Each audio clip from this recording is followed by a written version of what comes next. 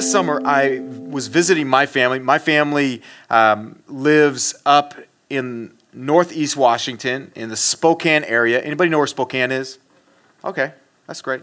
So that's where I grew up, that area. And so I was visiting my family. Now, my younger brother, he's married and has a couple kids, and then my parents are there. And me and my younger brother, we have never had a good relationship. Now, our relationship now is solid, but it's not like, we're close. I would never say, oh, we're so tight. And so it's always kind of been this like tension point, I guess, in some regard. It was really rough. I mean, he was that sibling that he was a freshman in high school when I was a senior, right? So it was my job to make his life horrible. And I did that. I'll never soften this. I was a jerk in high school. I mean, I was a jerk. Like with my younger brother, I mean, when I had to take him to school, I would make him sit in the back. He couldn't sit in the front. I wouldn't let him roll down his window. Nothing. Like I wouldn't let him talk. It was awful. And so that probably is a reason why we have a lot of issues we fixed a lot of the issues, but I was there visiting my family, and he and we went out for lunch together.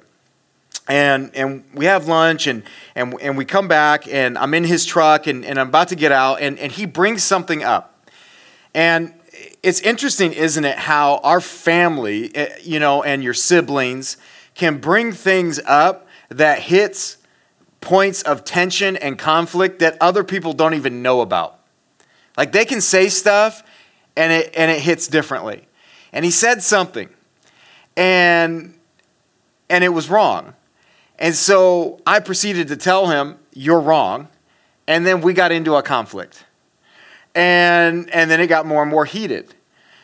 And I remember as, we walked through that, and, we're sitting in his truck having this conflict.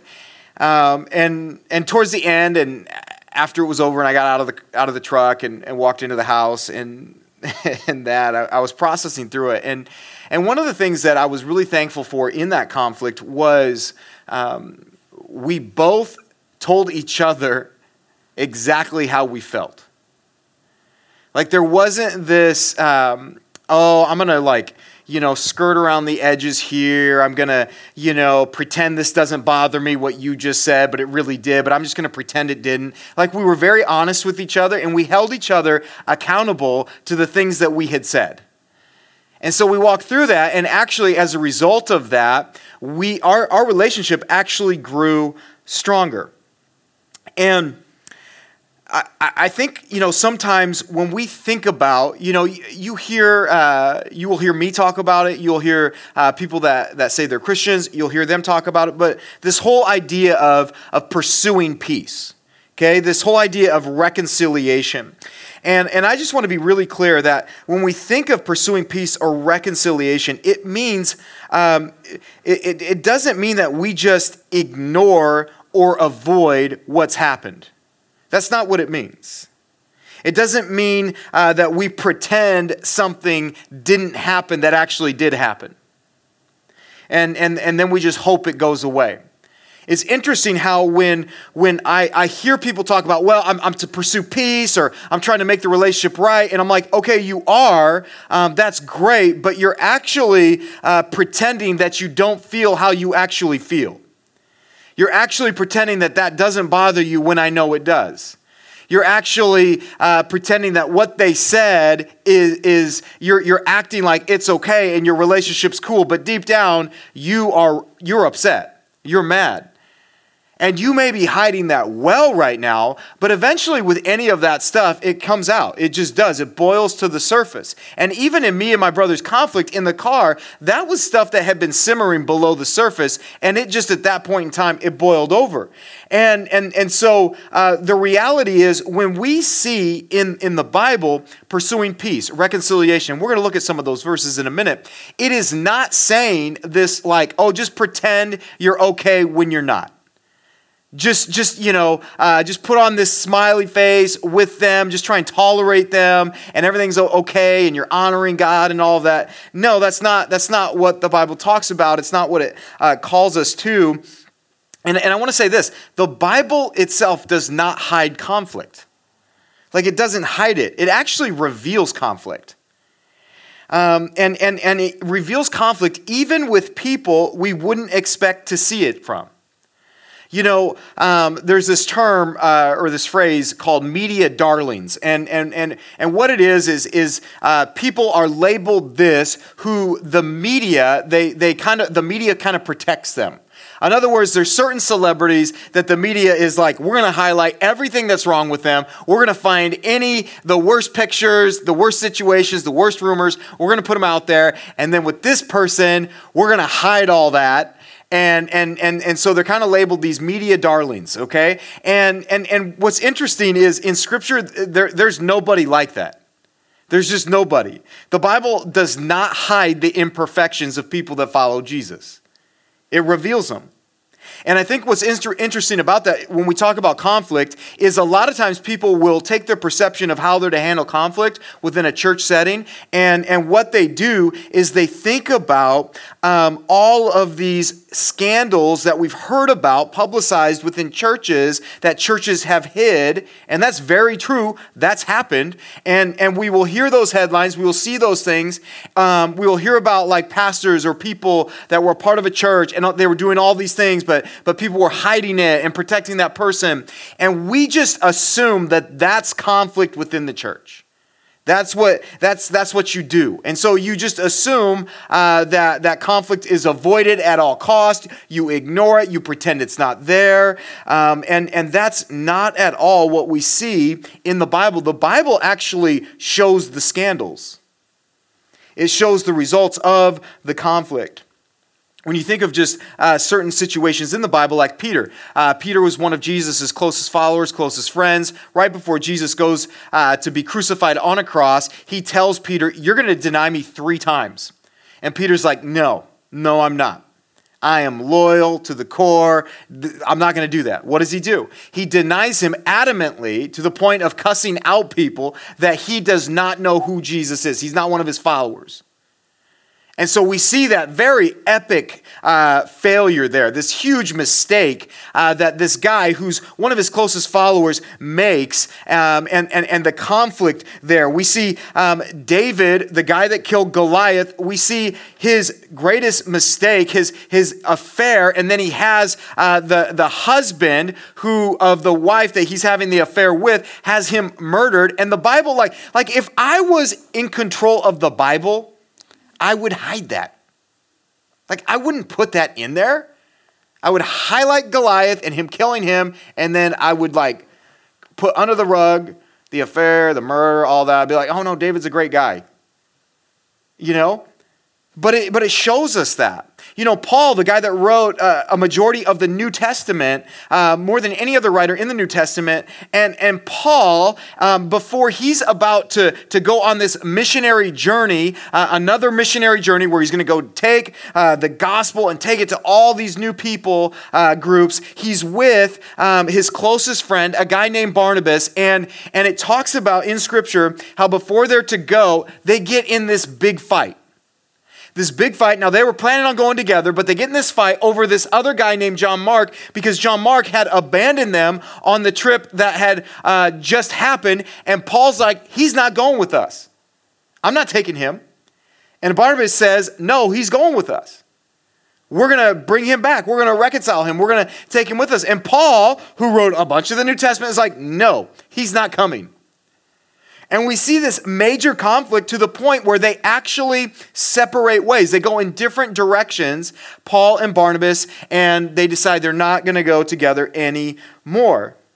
We see when we go back to Jesus' closest followers and friends, his disciples, that inner circle of people that surrounded him, we see them continually arguing with each other in conflict over who's the greatest. Who's the greatest? And we see this conflict all the way in the beginning, like when Adam and Eve eat from the fruit they're not supposed to. When God's like, hey, what did you do? What do you think Adam said? Did Adam do, did Adam shield, protect his wife, have this great relationship with his wife when God does that? No. You know what Adam says? The woman that you gave me. Yeah. Yeah, God, it's her. And he's like, now if I'm God, I just kill him, right? Right on the spot. Like no one will even know. We'll just start this whole thing over again because those two were not the answer. I'm just ending that, God doesn't do that. And the Bible, once again, it's like, let's kick off with conflict. Let's kick off with failure and all of that, right? And letting people down and blaming other people and all of these things. And I just want to be really clear with you because I just feel like we think when it comes to the Bible and Christians that it's like this like, I don't know, this drug-induced cult of people who just pretend they're okay and they're all happy and everything else when they're not.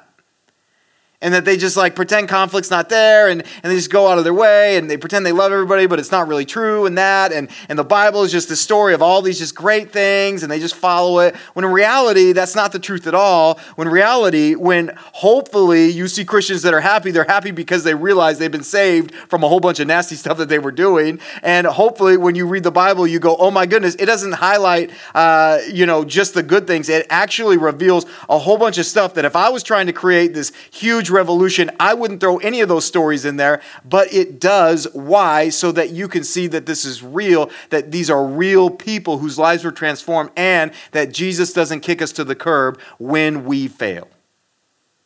And not only when we fail him, but when we fail each other.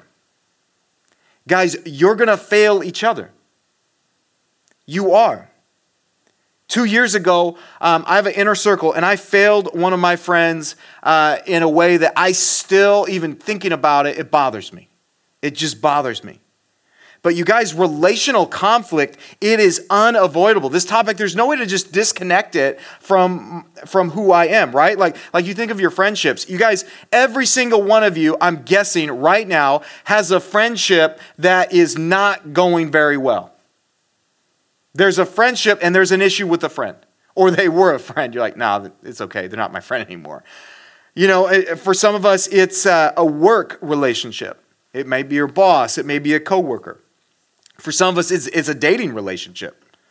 Like for some of you, you're in conflict relationally with someone that you're dating. Maybe it's a group project and you're like, are you kidding me? Why are they in this group? Maybe it's a teammate. You're on a sports team and you're having conflict with a teammate. Maybe it's a roommate. Okay? Now, roommates, the moment you sign up to have roommates, you're inviting conflict into your life. You just are. I don't care if you're like, that's the second coming. That's the perfect person. At some point, you're going to go, I don't really like you right now. Like, you just will. They're going to do something. We all got all these weird, quirky things about us. If you lived with me and you left your dishes soaking in, the sink, I would be annoyed. You'd be like, that's normal. I'd be like, no, that's sick. Like when I got married and you get out of the bathroom or you get out of the shower and that awesome little carpet, piece or rug that's right there and you just go, oh, that's such a nice feeling. And my wife is like, stop doing that. You're to wipe your feet with the towel before you get out. I said, no, that's why we bought that. Like, how comfy, that's like Tempur-Pedic rug action right there. My feet were meant to feel that wet. And she's like, no, you will wipe before you step. Well, guess what? I wipe before I step. Relational conflict. We work through it, okay? But you will. Roommate, you're gonna have issues. You're gonna have issues. Some issues are gonna be small, like that. And other issues are going to be large. Okay? They just will. You're gonna have issues, you're gonna have conflict with your family. Some of you are in conflict with your family right now, with your mom, with your dad, with one of your siblings. You're in conflict. Okay, and here's the thing. When we look at the defining characteristic of someone who loves Jesus who is in a conflict, it should be that they desire reconciliation. It should be that they actually are the one that desires peace. But right now, what I'm seeing, and why I feel like this is such an important topic, is what I'm seeing that characterizes us in our response to conflict, if you're a Jesus follower, is I see a lot of, I'm going to unfriend them, I'm going to unfollow them, I'm going to block them, I'm going to avoid them, I'm going to cancel them. And it's really this. Now let me be clear. Sometimes these measures are necessary. Okay, I want to be clear on that. If they're a creep, block them. Okay? Block them. If they're threatening, if they're stalking, if they're causing you emotional or mental harm, get that out. Right? Get that out of your life. So don't misinterpret what I'm trying to say, because there are times where that is legit, where you need to get that out, remove that, not allow that in, okay? But what I'm speaking to right now is when we do that just so we can avoid conflict. It's kind of an easy out versus actually dealing with the problem. And here's the thing, God doesn't call us, if I'm a Jesus follower, God doesn't call me to the easy outs when it comes to relationships. He just doesn't. And he's not going to call you to that, especially if the conflict you have is with someone else that says, oh, I love Jesus too. It's interesting, in Matthew chapter 18, verses 21 and 22, Peter runs up to Jesus and he says this, "Then Peter came up and said to him, 'Lord, how often will my brother sin against me and I forgive him? As many as 7 times?' Jesus said to him, 'I do not say to you 7 times, but 77 times. Oh, man. Ephesians 4:32. "Be kind to one another, tenderhearted, forgiving one another as God in Christ forgave you." This is what he's asking. If I'm a follower of Jesus, this is what he's asking me to do in my relationships, in my conflicts. Now, how do I actually do this? Well, the first step is this. It has to start with truth. Okay? At the root of anything that's going to change in your life, it has to start with truth. And it's going to have to start with not just the truth between you and another person, but it has to start with your own truth and where you're actually at. Okay? Because a lot of us are acting like certain things aren't bothering us, but they actually are. Okay, we're pretending that, whether it's a friendship or whether it's a thought, whether it's something that was said or done to you, you're pretending it doesn't, but it actually does. And if you're not able to be truthful with yourself, you can't take the next step in being truthful with someone else. So I have to first identify how this is actually making me feel, how this is messing with me, with my heart, with my mind towards this other person. And then my next step is this. You've got to talk to them. Because once I'm truthful with where I'm at, and I know there's conflict, who's going to take the first step? Now, the easiest way to do this, right, is to just not ever deal with the conflict and be like, man, term's almost over. Or the lease is almost up. You just wait them out. You don't go out of your room. You're like, they're going to be gone. Or you wait for the door to shut and they're gone. You're like, okay, I can go to the kitchen again. Oh.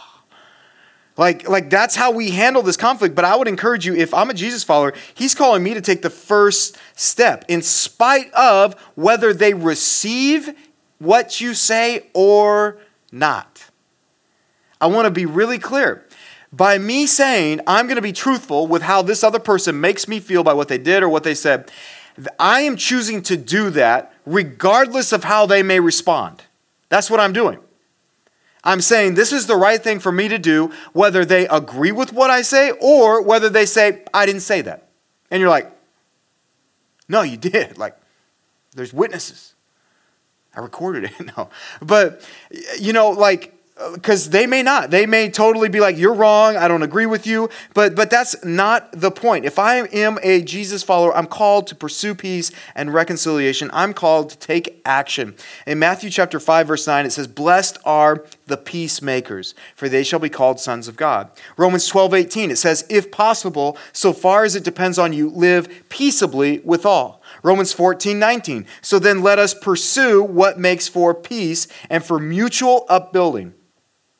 So when I think about pursuing peace, this means I go after it. Like I'm in pursuit of it. You guys right now, there's goals you have, whether it's graduation, whether it's a grade, whether it's a place you want to live. You have goals. You are actively pursuing those goals and trying to reach them. And we should have the same mentality with peacemaking. I should be absolutely, I should be pursuing it. And so that means I take action. That means when I feel, like sometimes you can just feel tension with someone else. That means when I feel that way, I deal with it. That means when I know there's something wrong deep down in my soul, I talk to somebody about it. I take that action. And I'll just say this, as someone who's a leader, I try to model this to the people I lead. I try to have the uncomfortable conversations. Because let's be honest. Conflict conversations are uncomfortable conversations, aren't they? It's tough. It's not easy. But that's what we're called to do. And I've had these conversations, and sometimes I've had conversations where the other person is mad at me. But later, as a result of my honesty and truthfulness, a lot of times those relationships become so much stronger than they ever could have been. Because here's the reality, you guys. When you have conflict with someone, people are so used to people not being honest with them or telling them if they're doing something consistently to hurt other people. They're so not used to it that, yeah, they get mad in the moment, but later on they go, oh my goodness, like nobody else would tell me this. Nobody else was honest with me. That person was actually honest with me. And there's this lady that I'm thinking of in particular right now who she was a lady. She was much older than me. I mean, she'd be considered an older lady. And I'm in San Diego, and I take over this church. And as I'm leading this church, there is this lady. And at that time, they had what we call bulletins. Now, bulletins are these pieces of paper that you give people when they walk into your church that tell them kind of what's going on. Sometimes there's notes for them to take and all of that. We don't have bulletins at Ecclesia, but some churches still do that. And so you would walk in and have bulletins. And there was a bulletin folding team. Okay? Big time. She was the leader of the bulletin folding team. Right? She walk in, she's like CEO. So I keep hearing, or I keep listening to these reports that we're losing volunteers on the bulletin folding team. And we had this girl renting a room from us who was also on the bulletin folding team. And she comes home one day from church. She's like, I'm not going to be on that team anymore. I'm like, what is happening on this bulletin folding team? This bulletin folding team is going to fold the church if something doesn't stop. So I'm literally like, so I start meeting like handling conflict. I'm like, what is wrong? Why do you not want to fold pieces of paper anymore? What could possibly have caused you to say, I hate this now? Other than the obvious, folding paper. Ugh. Unless you're into that. But anyway, it turns out this one lady was just a jerk. A jerk. And just saying all these things to all the other volunteers, telling them how they're all doing it wrong. We all love that, right? It's like, oh, okay, you're God's gift to folding bulletins. Okay, yeah, you figured it out, Like, I'll show you. I'm out, But so all these people are leaving. And she's just got this reputation as a bully, as the bulletin bully, as a jerk, and all these things. And so finally, I'm like, have any of you talked to her? Well, no. And she wasn't like, I'll punch you. Like, you know what I mean? So none of you talk. You're all just leaving. Yes. Okay.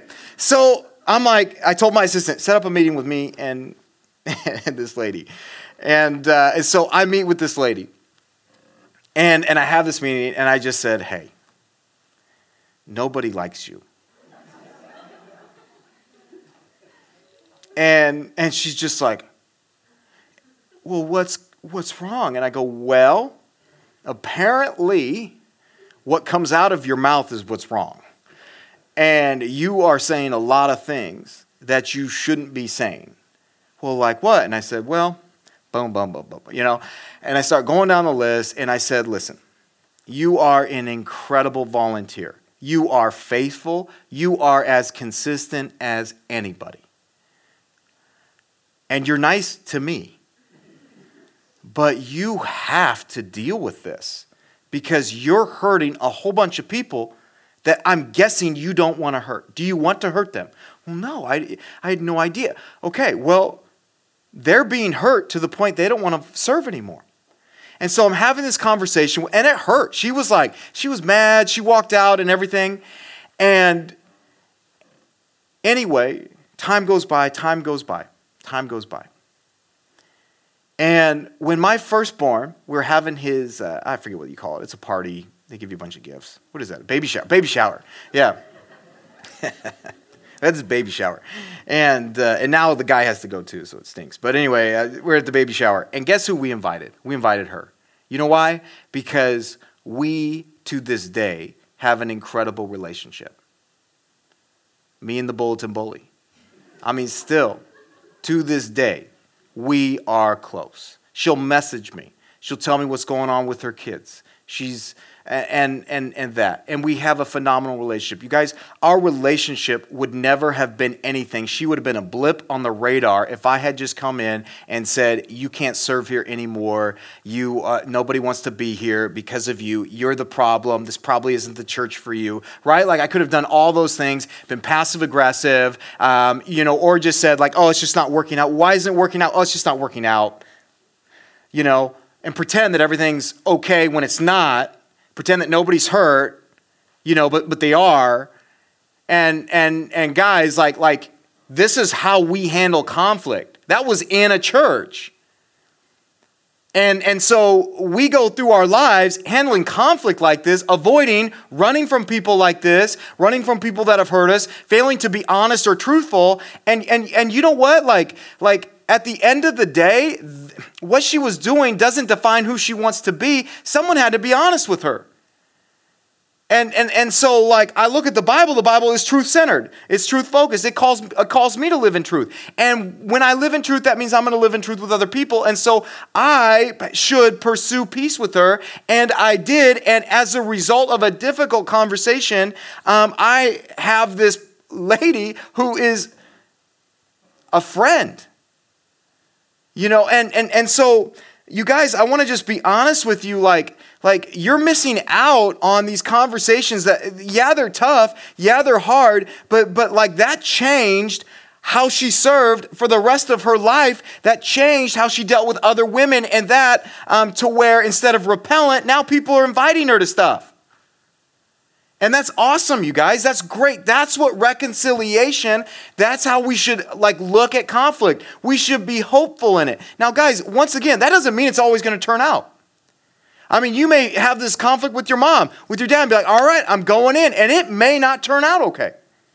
It may be rough. In fact, that conversation, it was rough, and it didn't get better for a while. And then all of a sudden, she just broke, and it turned. And then she was like, Steve, you told me what no one else would tell me. And so she knew that I cared about her because I was willing to tell her what nobody else was telling her. And so, guys, we've got to understand that that He calls us to peace. He calls us to be a peacemaker. He calls us to reconcile. And God can even do greater work through conflict. You have to believe that God's greatest work many times is out of conflict. The stories that I mentioned even before in the Bible, when you think of Paul and Barnabas, two extremely close people, they fight, they go in different directions over this guy. Guess what happens? The gospel is taken in two separate directions, and it spreads double the pace. Great thing. There's a story in Genesis about a guy named Joseph. Joseph with the multicolored coats. His brothers, what? They sell him off. They're done. They tell their father he's dead and all these things, right? And you think if there's anybody who should be able to hold a grudge in the Bible, it's that guy. Thrown in jail, all these things, falsely accused. Life is horrible. And then the tide turns. All of a sudden, he's in this place of leadership. He's the second in command in all of Egypt and all this. He's got this position. And guess who comes crawling back to him? His brothers. Now, if it's me, I'm like, goodbye. You're done. It's like heads, remove them, take them away. Like what they did to me is unforgivable, right? But we see in Genesis 50:20, it's one of my favorite verses in the Bible. He says to his brothers, what you meant for evil, God meant for good. Reconciliation. You look at after Jesus resurrects himself, who is the first disciple Jesus appears to, he shows himself to? Guess who it is? It's Peter. He goes to Peter, the one who had just denied him. He models reconciliation. He models you're not dead to me. He models you still have purpose. He models you matter to me, and this relationship matters to me. And once again, reconciliation is not pretending that that other person is right. It's not pretending that what they did was okay. That's not what I'm telling you to do. Remember, this is out of truth. It's making a decision to love that other person, acknowledging that they're created in the image of God. And in spite of the conflict, I'm going to choose to forgive them. See, guys, forgiveness is a choice to release. That's what forgiveness is. You'll hear me say it over and over again. It's a choice to release. It's a choice to let go. Unresolved conflict is like literally choosing to put on a weight vest, or I remember growing up and working out, I'd have these ankle weights that I would wear when I would work out, and it's literally like when you don't choose to forgive, it's like choosing to put on that weight and carry it with you in life. And it's like, why in the world are you doing that? Why would you want to do that? See, forgiveness is choosing to take those things off. It's releasing. That's all it is. It's not pretending you're okay. It's not pretending that what they did is okay. It's not like if you have, and I use this analogy in the dating talk, like literally if she, and I mentioned this girl that I dated, the first one that ever broke my heart, and she cheated on me twice. Like, me forgiving her isn't being like, oh, we should get back together. Third time's a charm. No, you'd be like, Steve, you need to figure it out, dude. Like she's going to cheat on you again, okay? Like, me forgiving her is releasing what she did to me. It's releasing it. It's saying, I'm no longer going to carry that. Guys, some of you are carrying conflicts that you're not meant to carry. And by you choosing to pursue peace is not, once again, like pretending everything's okay, that's just going to go away. It's just choosing to take that weight off. It's choosing to release it. And I also want to say something that's true, but you won't hear it talked about a lot, especially right now. And this phrase is tough to swallow, but it's true. The gospel doesn't just unify, the gospel also divides. In Matthew 10:34, Jesus says this, do not think that I have come to bring peace to the earth. I have not come to bring peace, but a sword. Now, what is he talking about? Because everything he was talking about is blessed are the peacemakers. Why does he say I didn't come to bring peace but a sword? What is he talking about? You know what he's talking about? He's talking about the reality that when I choose to pursue Jesus, it's going to change the direction of my life. And in that moment, I am going to identify the people that enable me, that help me on that journey as I make these decisions to follow him, that transform my life. As I make those decisions, I'm going to start to identify people that are also running in that same lane, that are helping me get there, but I'm also going to see people that are in opposition to that for me, people that are holding me back from going in that direction. And that's what he's talking about when he talks about a sword. It's going to create some division in your life. It just will. If you're going to follow him, you guys, there's going to be some changes in your relationships. There just will. It's going to impact that. Because your value system is completely changed. So you're gonna look for those people that help you go in that direction. That's who you're gonna look to for support, for direction. And so that's something that's going to happen if you go all in with Jesus. But even in identifying those relationships that you go, man, that's not good. I can't have that in my life right now. You cannot talk to them in a way that literally is like abandonment. Okay, like you can have a conversation with someone in a loving way. The friends that are no longer, because I always talk about who you give that seat of influence to. Me choosing to pursue people that help me walk down this journey is not saying you're not my friend anymore. You're not a Christian. That's not what I'm doing. They're still my friends. I'm just choosing to put the seat of influence. I'm giving that to those that are headed in that direction. And so I just see people all the time like, well, I'm a Christian now, so yeah, I'm done with you. And it's like, oh my goodness, what kind of a message does that send? Right? Like, and so it's not abandoning. It's a conversation. That conversation has never been divisive for me. It's always been helpful. The only time that conversation will be divisive for you is if you say, hey, I can't, and if it's dating, I can't be in this relationship anymore because I'm headed in this direction, you're headed in that direction. The only way that conversation becomes divisive is if you say that, but you don't actually live it. That's when there's division when you have that conversation, you guys. Even with your friends. Like, because I had friends before I was a Jesus follower that said, hey, I need to pursue Jesus. You don't help me do that. And they told me why. And I went, yeah, I agree with that. Like, I agree with your decision. You shouldn't listen to me. I agree with it. And they modeled it. But if someone said, oh, this is what I'm headed in, this is the direction, and they didn't change, I'm like, no, that's not real.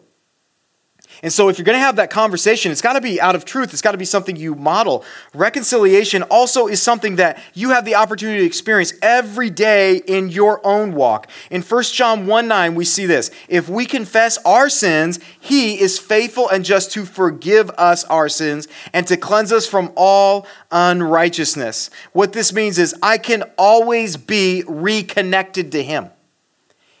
If I have a relationship with him, he does not, he's not like, oh, you're done. You did this. You made this mistake. You thought this. You acted out on this. You made that. You did that again. You said you wouldn't do it again to me in prayer, but now you did it again. He doesn't do that. Disconnectedness with Christ only comes from me choosing to disconnect myself from him.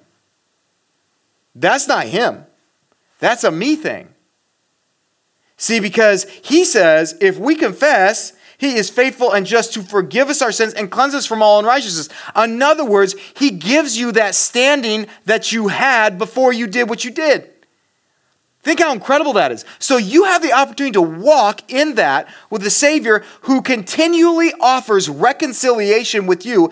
And here's what's hard though. He says, just as you get to walk in that, experience that, just as you love that, I want you now to extend that to other people. I want you to handle conflict in that way. And that's the power, you guys. Now, when you experience that, why would you want to hold that back from somebody else? Wouldn't you want to invite them into that same experience? And so I want to just encourage you, if you are right now in this room and you're a Jesus follower, give the forgiveness you've experienced from God, give that to someone else. And if you've never experienced his forgiveness, I want to invite you into that decision. There is nothing that you've done or could do that would remove his free offering of forgiveness to you. And if you've never received that, I want to encourage you to invite that in. If you've been disconnected in your relationship with him and not thinking he'd welcome you back, I want to encourage you to receive that forgiveness as well, because he welcomes you back. No matter how disconnected you may have been, no matter if you're like, Steve, I haven't been to church in years, or I haven't followed him, I haven't prayed, I haven't read, like he still will welcome you back. And lastly, give the conflict, whatever that conflict is, with whoever that person is, give that conflict to God, because you have to be able to be okay whether it works out or not. You cannot base your peace off of someone else's response. That's really important. Guys, when I give conflict over to God, you know what is so great about that? Is it removes the weight of it having to be resolved perfectly. See, if God's not in the picture, I'm not sleeping, I'm disgusted, I'm upset because of this conflict. And in reality, when I give that over to God, guess what happens? I've now said, God, this is yours. I'm releasing this. They're yours. I've done my part. And so I'm okay. I'm going to be okay if they come back into my life, but I'm also okay if they just say, forget you, Steve, because I'm choosing to give it to him. And so, guys, and I've experienced this. I experienced this, a year and a half ago. I had conflict with someone, and I had every right to be upset. They weren't choosing to reconcile with me and everything else. And you know what I did? At some point, I decided, how long do I want to hold on to this? They're not miserable at all, but I am. So I'm allowing somebody that doesn't even know we're in conflict to not be miserable, but I'm choosing to allow them to make me miserable? That's not fair. And so at a certain point, I just went, you know what? I'm going to give you over to God because I'm sick of carrying you. And so I did that. And it's great. And my life, my happiness isn't dependent on them coming back and saying, Steve, forgive me. I've wronged you. They probably will never do that. But I'm okay. I've done my part. Okay? Guys, be peacemakers. Pursue that. If there's conflict, if you have issues with someone and you've never been truthful, start being truthful with yourself. Okay? Stop pretending it's not real.